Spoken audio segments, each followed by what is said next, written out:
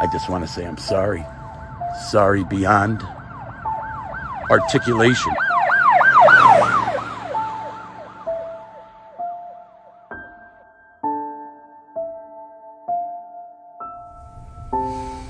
A lot of it is I owe my community.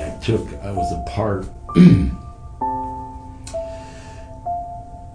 real big part of the problem, right in my own neighborhood. Now, did I go rob houses and and all that stuff? No, but did I steal from a few friends? Yeah. Did I steal from my family? Yeah.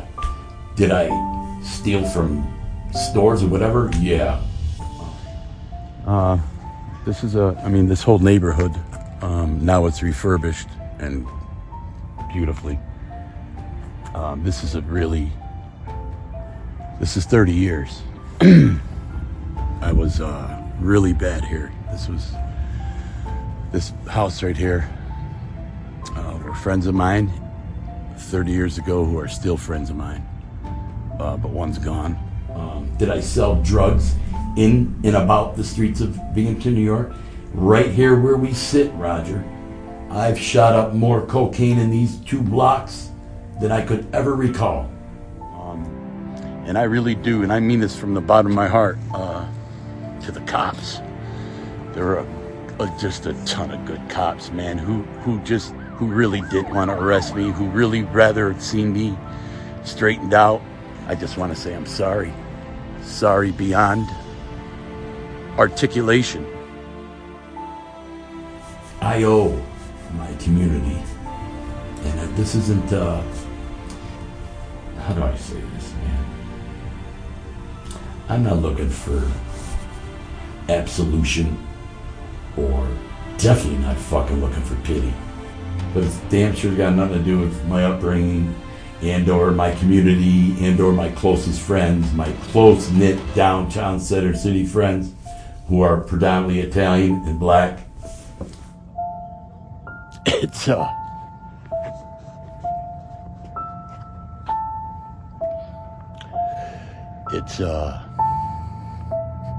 scary.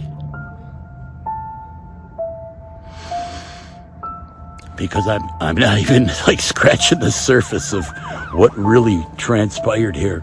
The many, many summers long, winters, just like a zombie.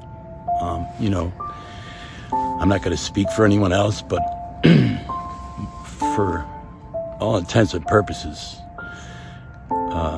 whether it's cocaine, which is my drug of choice, or heroin or whatever, it reduces you to an animalistic behavior. You have one sole purpose when you rise.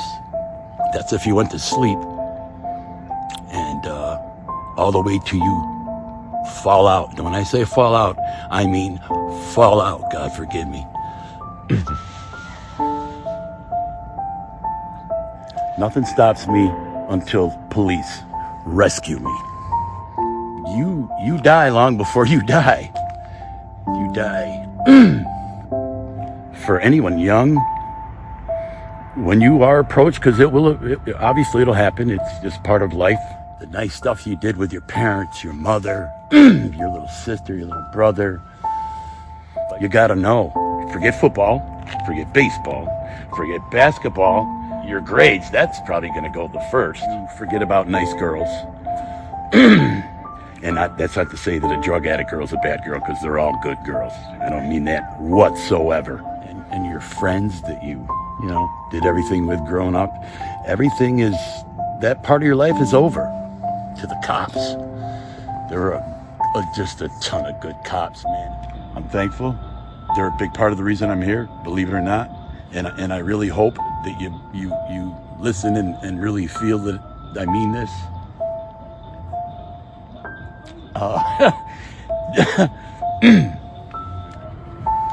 Thanks for rescuing me.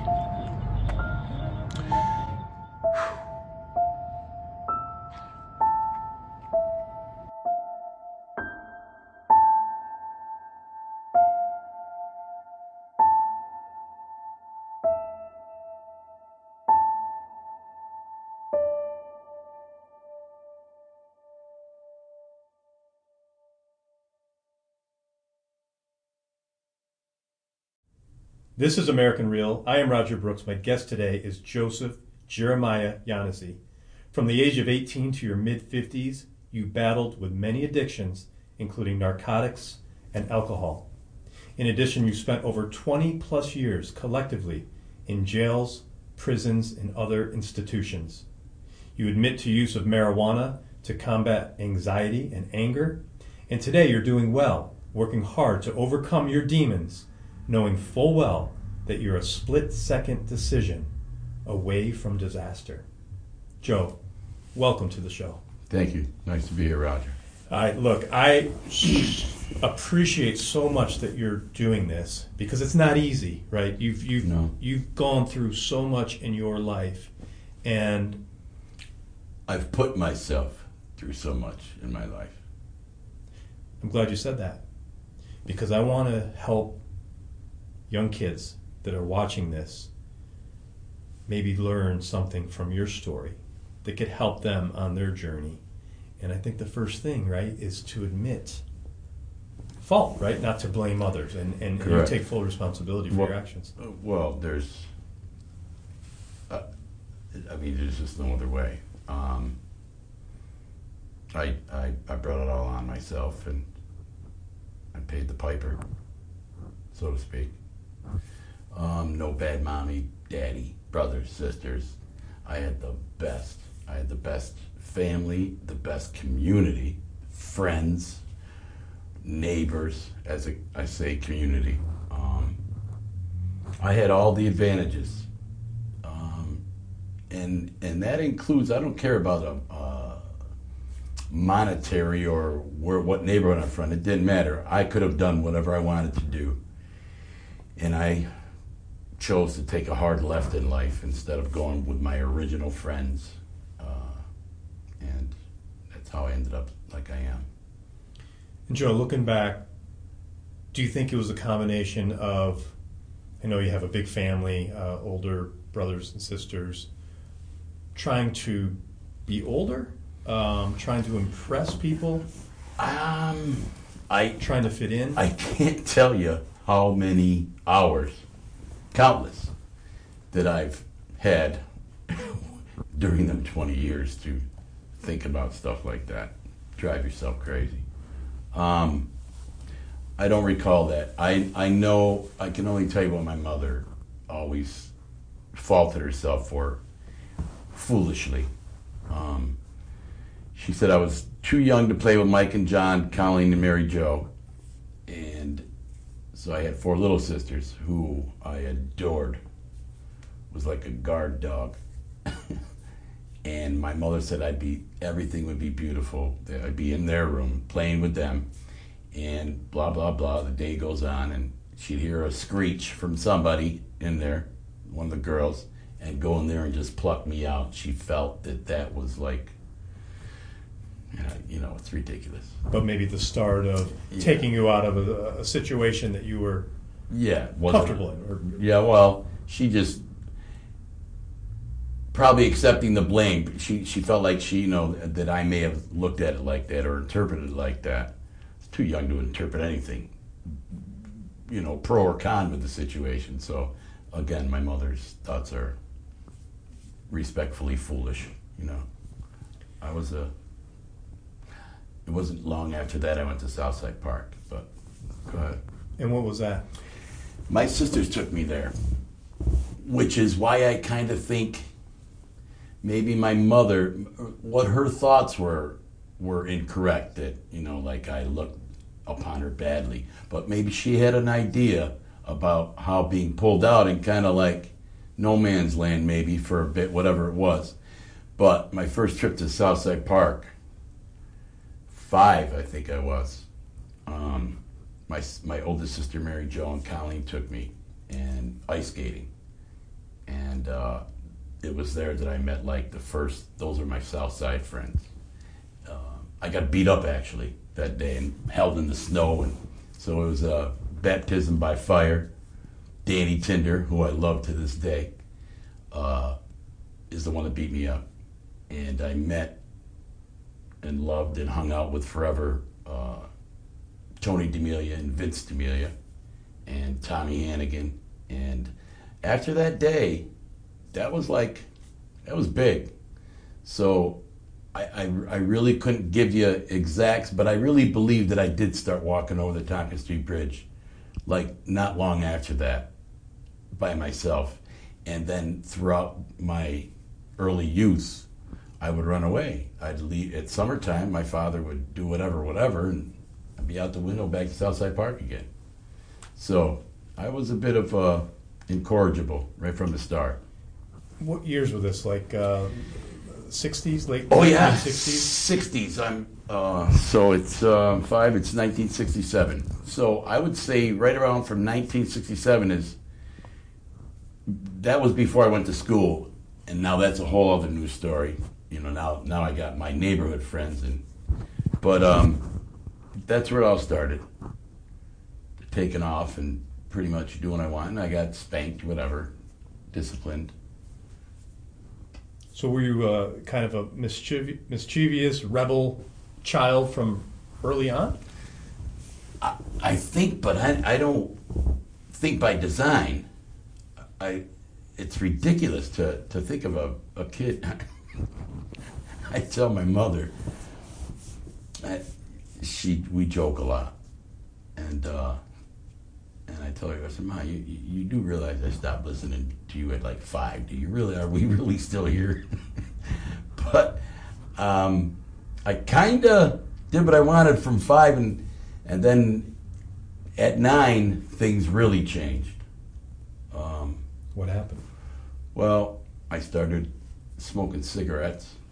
I think I became a drug addict. I think that behavior, all the behaviors that I exhibited to purchase, cover my breath, hide the cigarettes outside, smoke wherever I'm smoking. I think, I later read somewhere in a Hazelton book or some recovery book. I think that's pretty much where it started. And then Southside, well, I started smoking pot right here in downtown Binghamton with a friend who obviously I won't name, at 9.5. And then at Southside Park, basically from 9 on, we drank Boone's Farm wine on the weekends, robbed the liquor store, not robbed, and we were a bunch of little hoodlums, I guess you would call us. And it was pretty much like that weekend warrior stuff. And by hook or by crook, I wasn't going to be, if I knew the boys were somewhere, and I knew they were, I'm getting there somehow, some way, and I'll take the beating now, later, whatever. I don't understand. There's just no rhyme or reason. It's got nothing to do with my parents, my upbringing, or my brothers and sisters, who I love and adore. And you fall right in the middle, right? Yes, 4 older, 4 younger. And I don't place much credence in that stuff either. But who am I? Right. Some of those things are bigger than us that we may not know. Exactly. So what happened with school? So you said you were in and out of schools. Yeah. This is elementary school? Okay, my school career, funny fact, every single school I ever went to either was closed down or I was kicked out of. So school started at St. Mary's, and I loved St. Mary's. And those were my original friends, Center City friends, Georgie Slavic and Luciano Piccarilli. We were a threesome, inseparable. There's a lot of stories in there, but I mean, if we're going through the schools, that was great. It closed. I went to St. John's. Everything was different. And at that time I didn't have a reputation because I was probably a little, like you said, mischievous. But something really tragic happened there that I still bothers me to this day. I feel so remorseful and so small. Wintertime. Now the dates and the seasons, some are there, some aren't. But I'm certain of this being wintertime because it was King of the Mountain. the snow plow hill in back of St. John's School. I pushed a girl far too hard off the mountain, off the thing. She broke her arm. Whew. And obviously, it's terrible, horrific. And went home, got beatings in regular intervals for a month. But I don't know how long after that. This all just came together, because this is a really... I'm not proud of this, but I'll tell you, I never lost any sleep over it either. I'm in class one day, and obviously this had already happened. God, I hope these are the sequence of events. And I know this happened.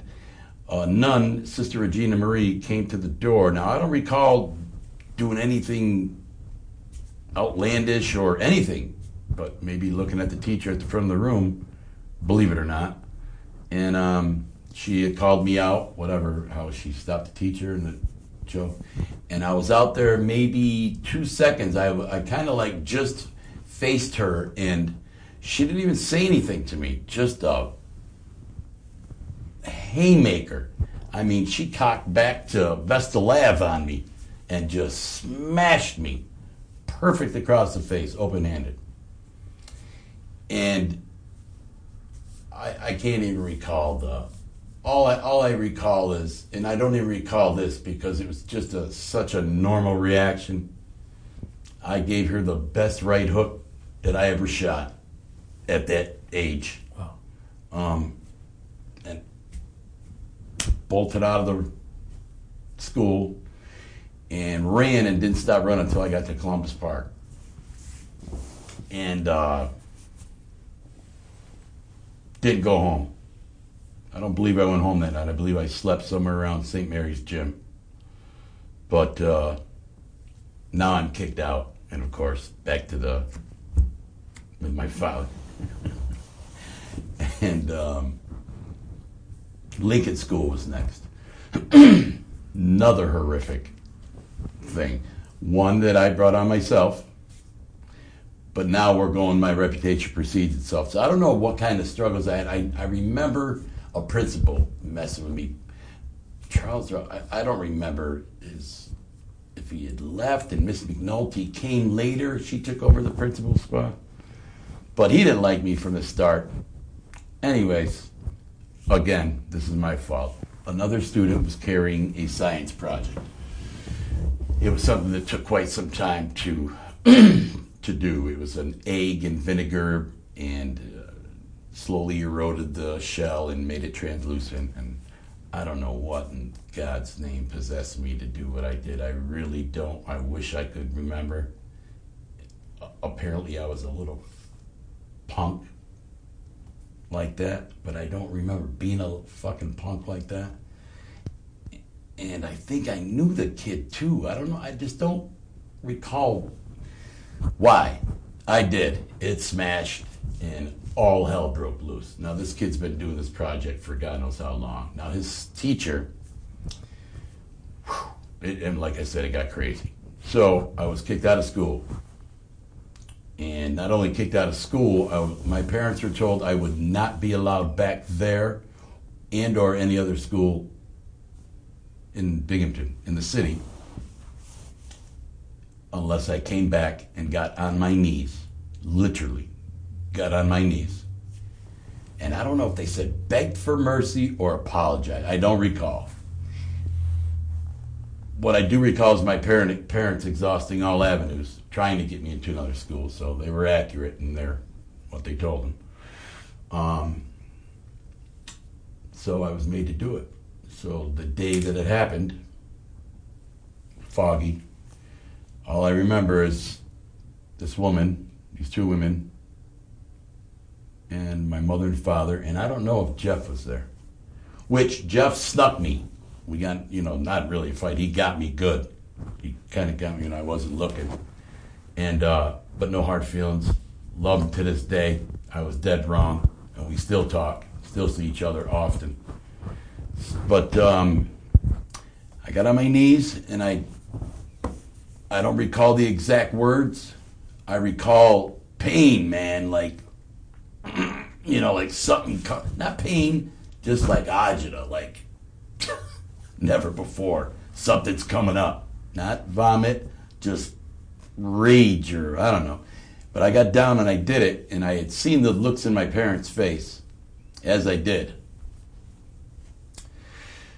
So I got it over with, immediately jumped up, went out, flew out the door, flew down the hall, down the steps, bolted out the front door, ran to, I think, Columbus Park again, or Tremont, somewhere, and I didn't go home that night.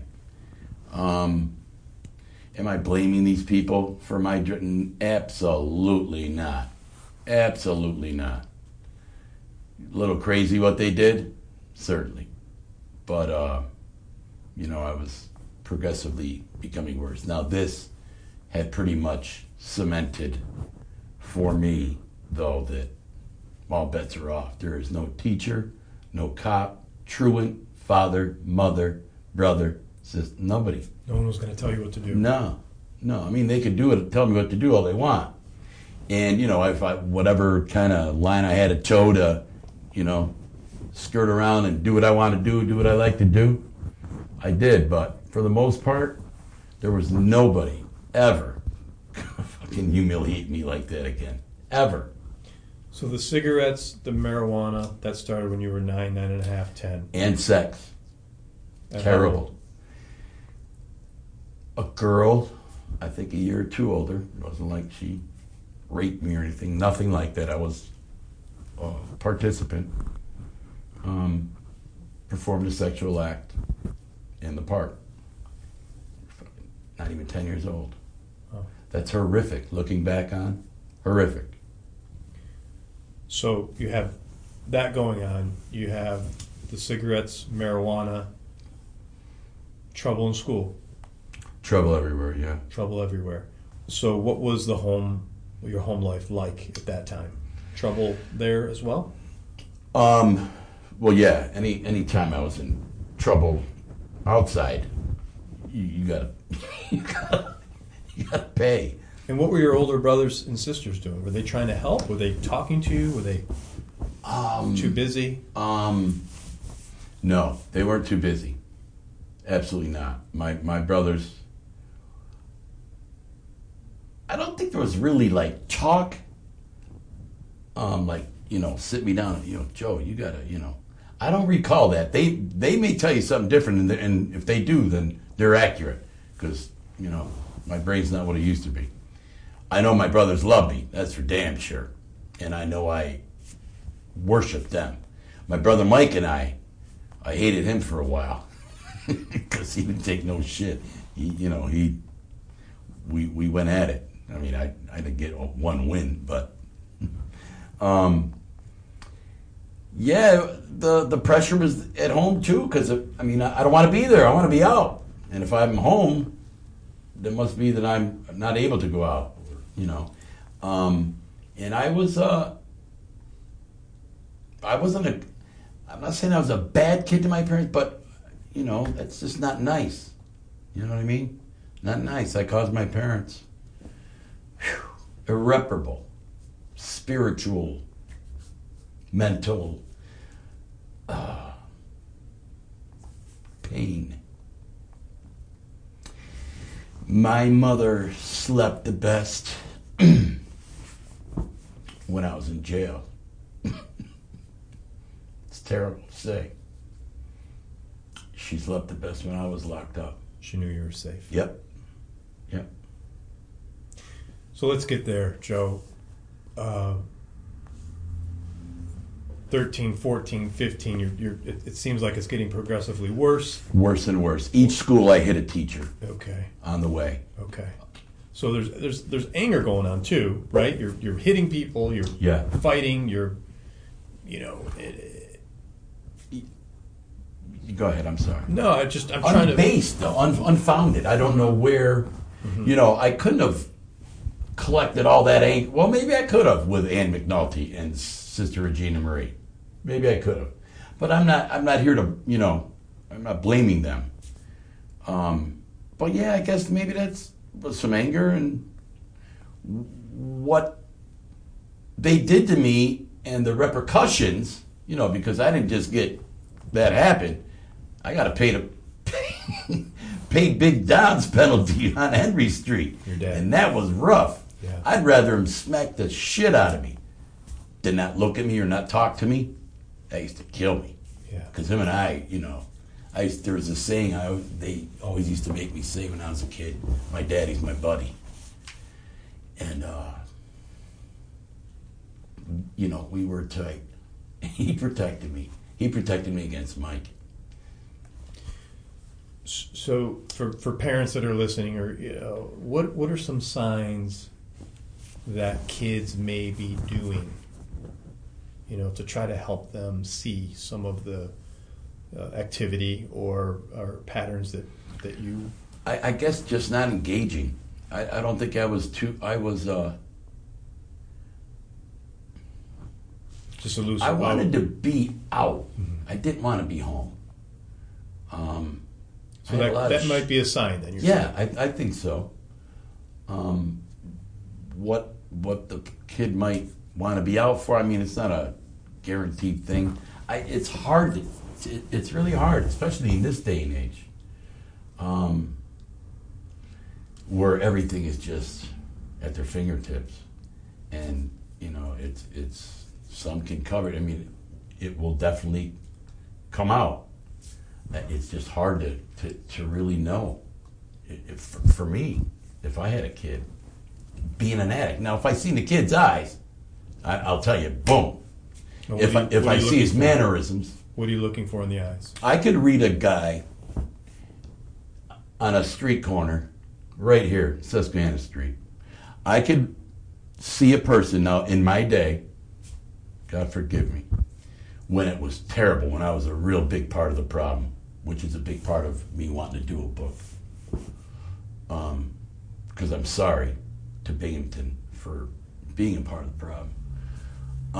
But I could tell a guy who doesn't have drugs or money for drugs, looking for them, just bought drugs on his way to go get them, blah, blah, or look in their eyes. I could see it all from a mile away.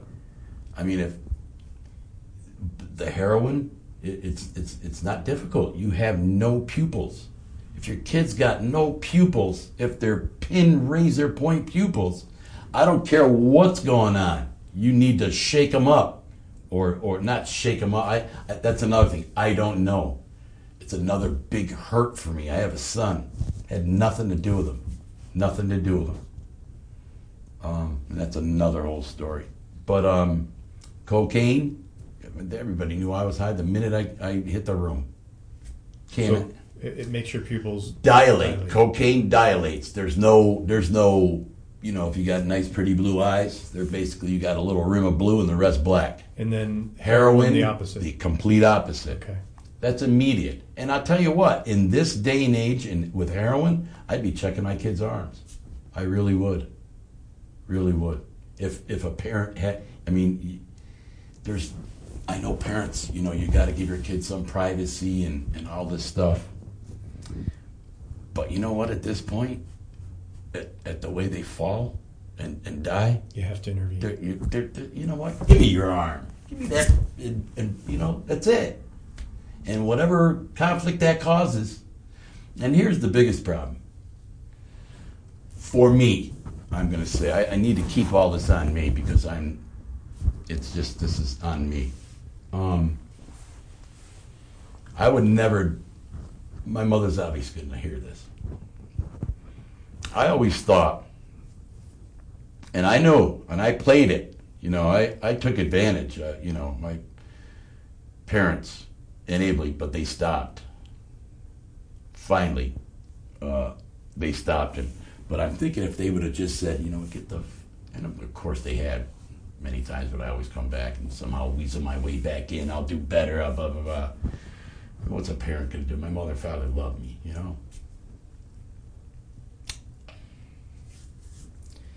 And I trampled on it.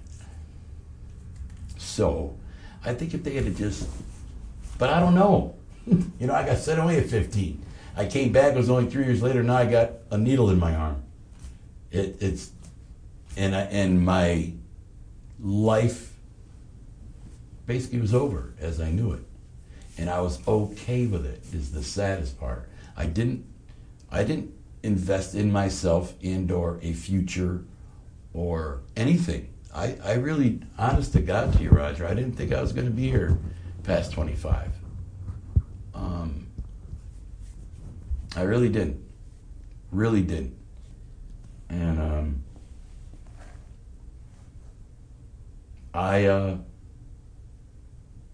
all self-inflicted wounds. I have nobody to blame. Never been a blamer. Pretty brutally honest guy. I'm not going to be brutally honest, and nor have I been in the courts and the system. You know, that's obviously I'm not going to do that. Today, though, I'm a brutally honest guy, and I've always been pretty brutally honest. But for me, addiction it attacks you. You know, I don't do cocaine, heroin, alcohol, pills, blah blah blah. But there's other behaviors, and I'm not closely affiliated with NA. I don't do it as it's prescribed. God bless all of them, because it's one of the most wonderful things on the planet, that NAA.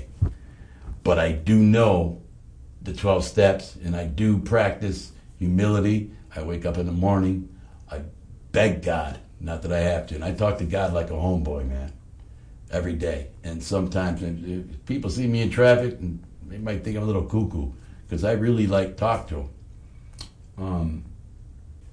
You sound remorseful.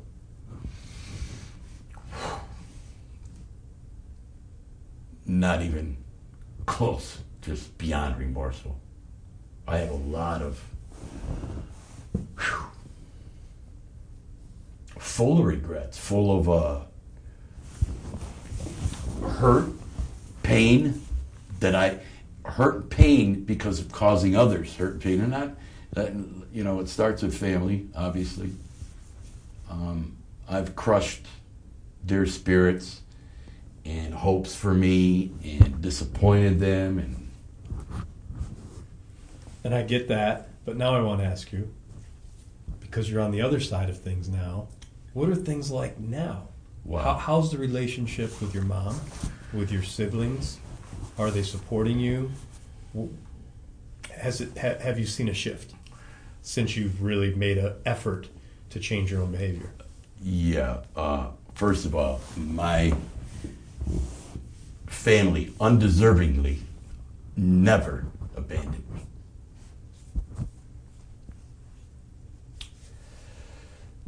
Ever.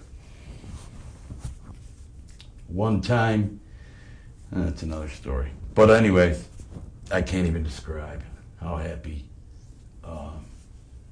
and how nice my life is.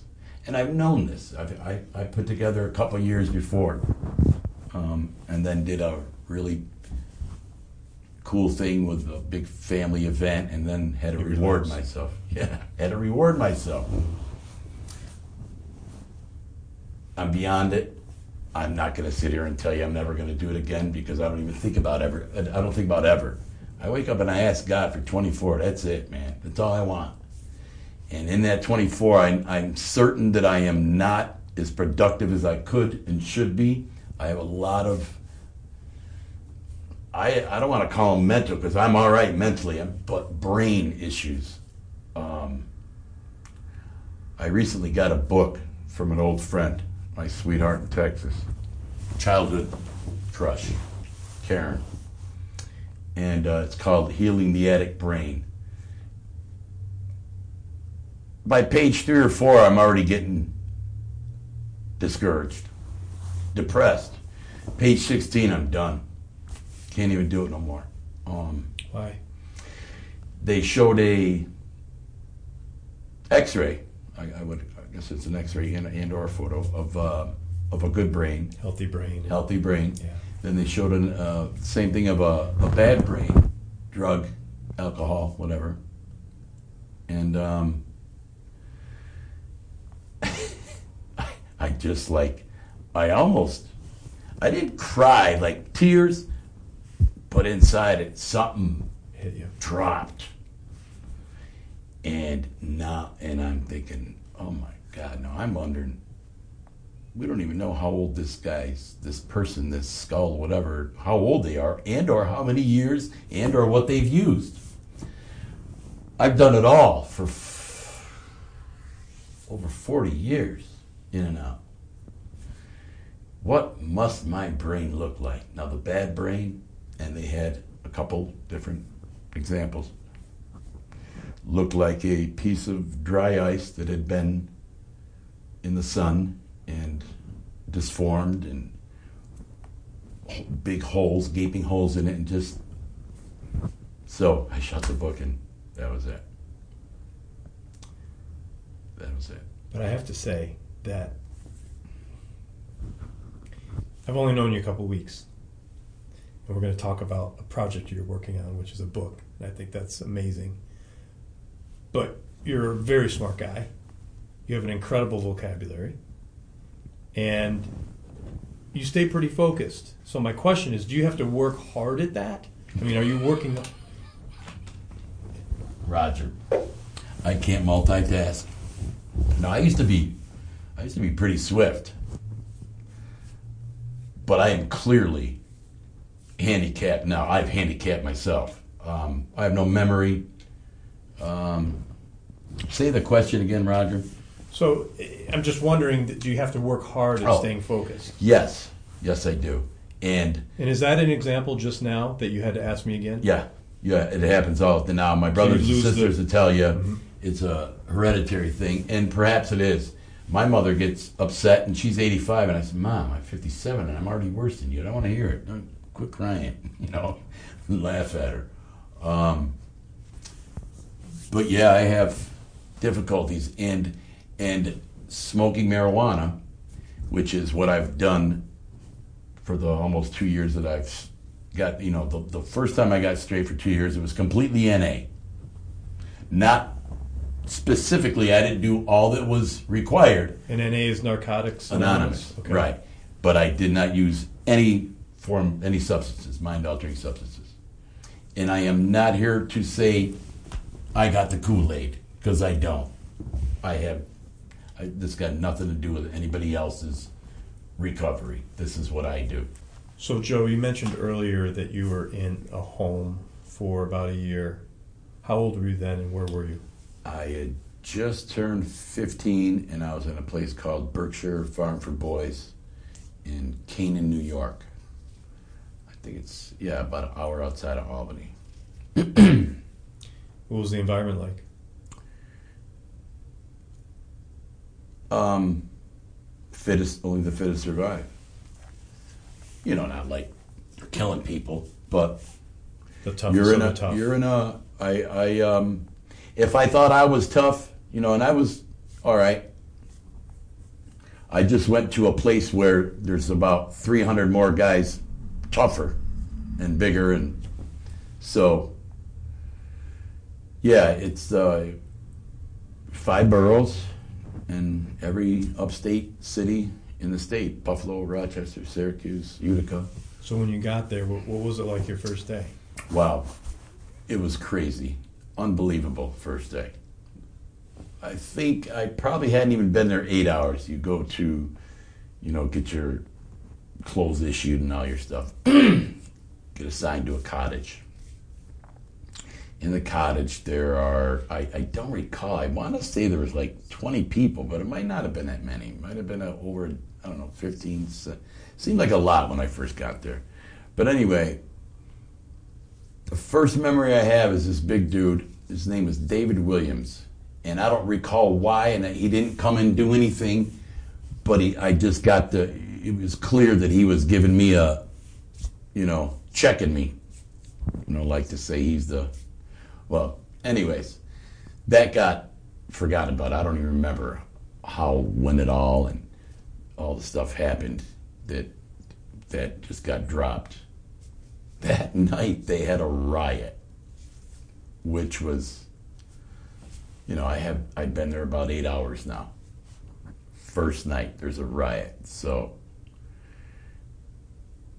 6 inches of water in the entire building. Pretty big building. Well, in our sleeping areas. Okay. Plugging toilets, screwing up this And and when you that. say riot, were people fighting too, or was it more just No, causing vandalism. Okay. Yeah, you know, hell no, we want to go, whatever. Just breaking furniture, ripping pillows, mattresses, blah, blah, blah. Now, I don't know what, I get, obviously I was doing something. And the cottage father, at this place, there are 2 sets of male and females, 3 on, 3 off, whatever, 3.5 days on. And they literally have a little back place where they sleep at night. Or there's a staff house up on the hill. Anyways, this guy, I really didn't even know what was going on. Somebody grabbed me and then started screaming in my face, and then, I just swang. And I caught him, probably not hard or anything. And he probably yoked me up. I really don't know what transpired after that. I do know that he could have completely ruined my life forever. Because I was supposed to, because that... If you hit one of the staff. God, you hit a staff at any of those places. And this is the 70s. I'm sure the rules were a little more stringent back then. I'm certain of it, that this guy saved my behind. His name was Al Irwin, and I love him to this day. I've never been able to locate him. But, so the next day, it was weird. The next day we go to the chow hall, and this is where, it's like army ants. The upper complex, you're marching, pretty much. And you could tell everybody, it already got around. It, spread like wildfire. So, and everybody's looking at me like I'm a condemned man. I'm out of here. I just hit a staff member. I don't know what happened, I'm certain Al himself stopped it all. There's no other solution. But I don't know what he did to stop me from being immediately sent, charged. And then another whatever. That would probably been a felony hitting a staff member. Anyway, the other guys in the cottage figured, who the fuck is this guy? And that was the same look I got. I got like dead man walking look in the chow hall, but I also got and from that day on, Al Irwin. I got kicked out of there 11 months later with a 2-inch stack of individual incident reports. Predominantly violent. You were getting in a lot of trouble. Yeah, I got a taste for it. I mean, I was...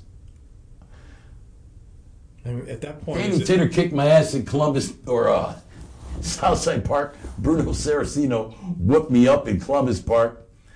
So I guess maybe I was learning, and, I wasn't going to let that shit happen too much more. But at this time, are you feeling are you going down a path of, It's over. All bets are off with authority. Is that what you mean? Yes. Yeah, I'm not. I don't care. I just didn't. I'm sure I wasn't the baddest badass in Berkshire Farms history, but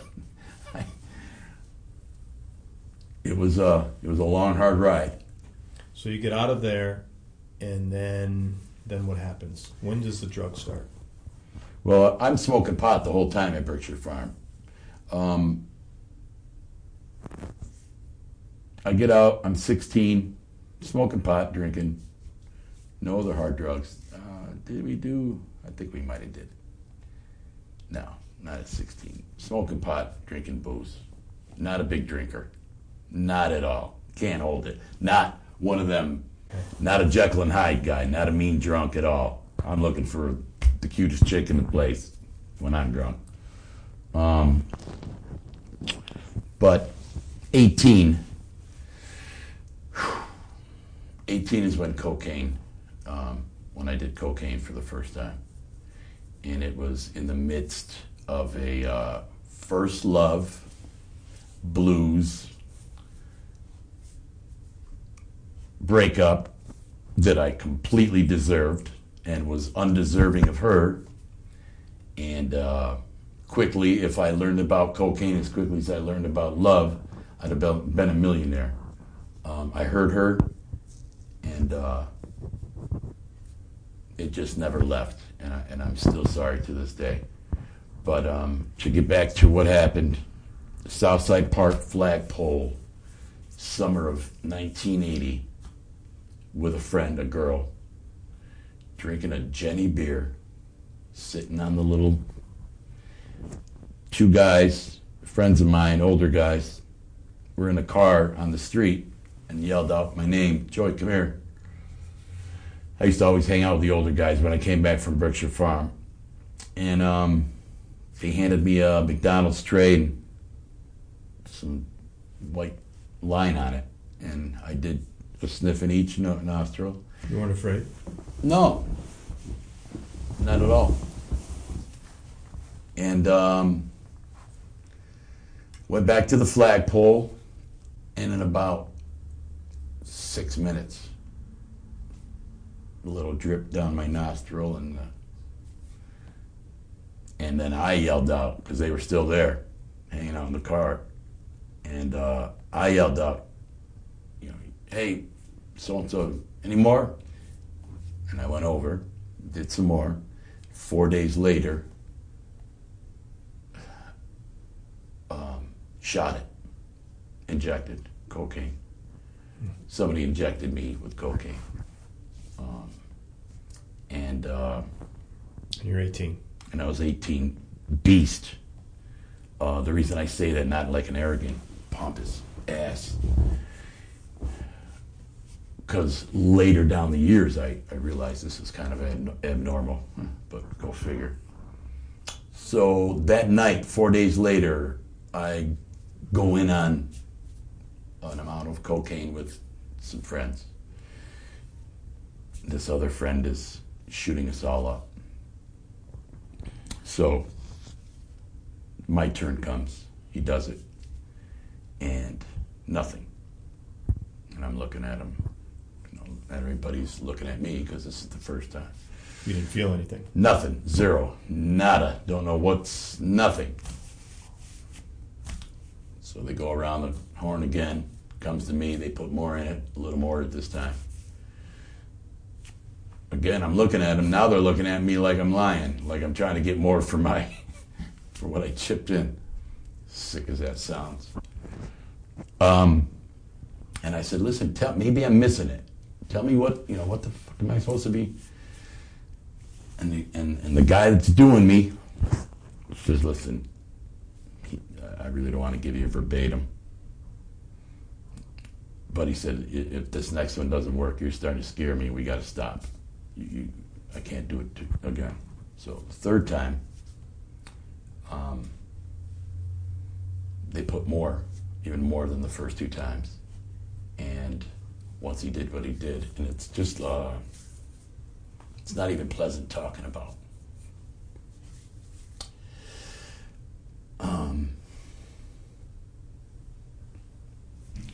First thought, I don't know what came first, the thought or the effect. I don't really want to describe it. There's no need to. Of what was going on with the effect and the elation and the euphoric stuff of the drug. But somewhere I thought, oh my God, I know why they fucking kill old ladies and rob purses in New York City. Where that came from, I'll never know. That was my first thought, and you'd have thought that would have been enough. But it was too late. One was, had they, this is it. Again, this is all me. Rod, you mentioned something about my book. My book's name is going to be, if anybody ever did to me what I did to myself, I'd kill them. So I don't want anybody to ever misinterpret that I lay blame any. It begins and ends with me. It has since I was 5. But that was it was the to give you a half-assed analogy, that would be like walking into bar some night or restaurant, and Christy Brinkley came up to you and said, "Take me home" or something. It was that. There was no. There was no going back. On to the next one. Looking for the next one. Doing what you got to do for the next one. It's just fucking evil. And mind you, I couldn't inject myself. I don't know that yet. I'm not that smart or whatever it requires. But one time I couldn't find the guy who does it. And I just mentally reenacted and did it in my room. And I told you after the third time when I started, life changed. Now life really changed. Now I don't need anybody. Now I'm full blown. I'm like gone on cocaine. And it came before everything. There's no, I can't even begin to tell you. It would reduce me to tears. We'd be here for days. It's stuff that I'll write about in the book. That's kind of what this is about for me, and why I'm so grateful to have found you, because this has been something I wanted to do for quite a while.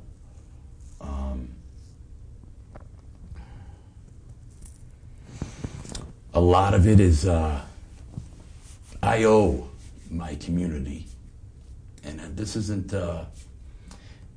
How do I say this, man? I'm not looking for absolution, or definitely not fucking looking for pity. You know what I mean? If you see me in a fight with a bear, pour honey on me, help the bear. I feel in my heart. It's undeniable. I owe my community. I was a part. Real big part of the problem, right in my own neighborhood. Now, did I go rob houses and all that stuff? No, but did I steal from a few friends? Yeah. Did I steal from my family? Yeah. Did I steal from stores or whatever? Yeah. Did I sell drugs in and about the streets of Binghamton, New York? Right here where we sit, Roger. I've shot up more cocaine in these 2 blocks than I could ever recall. And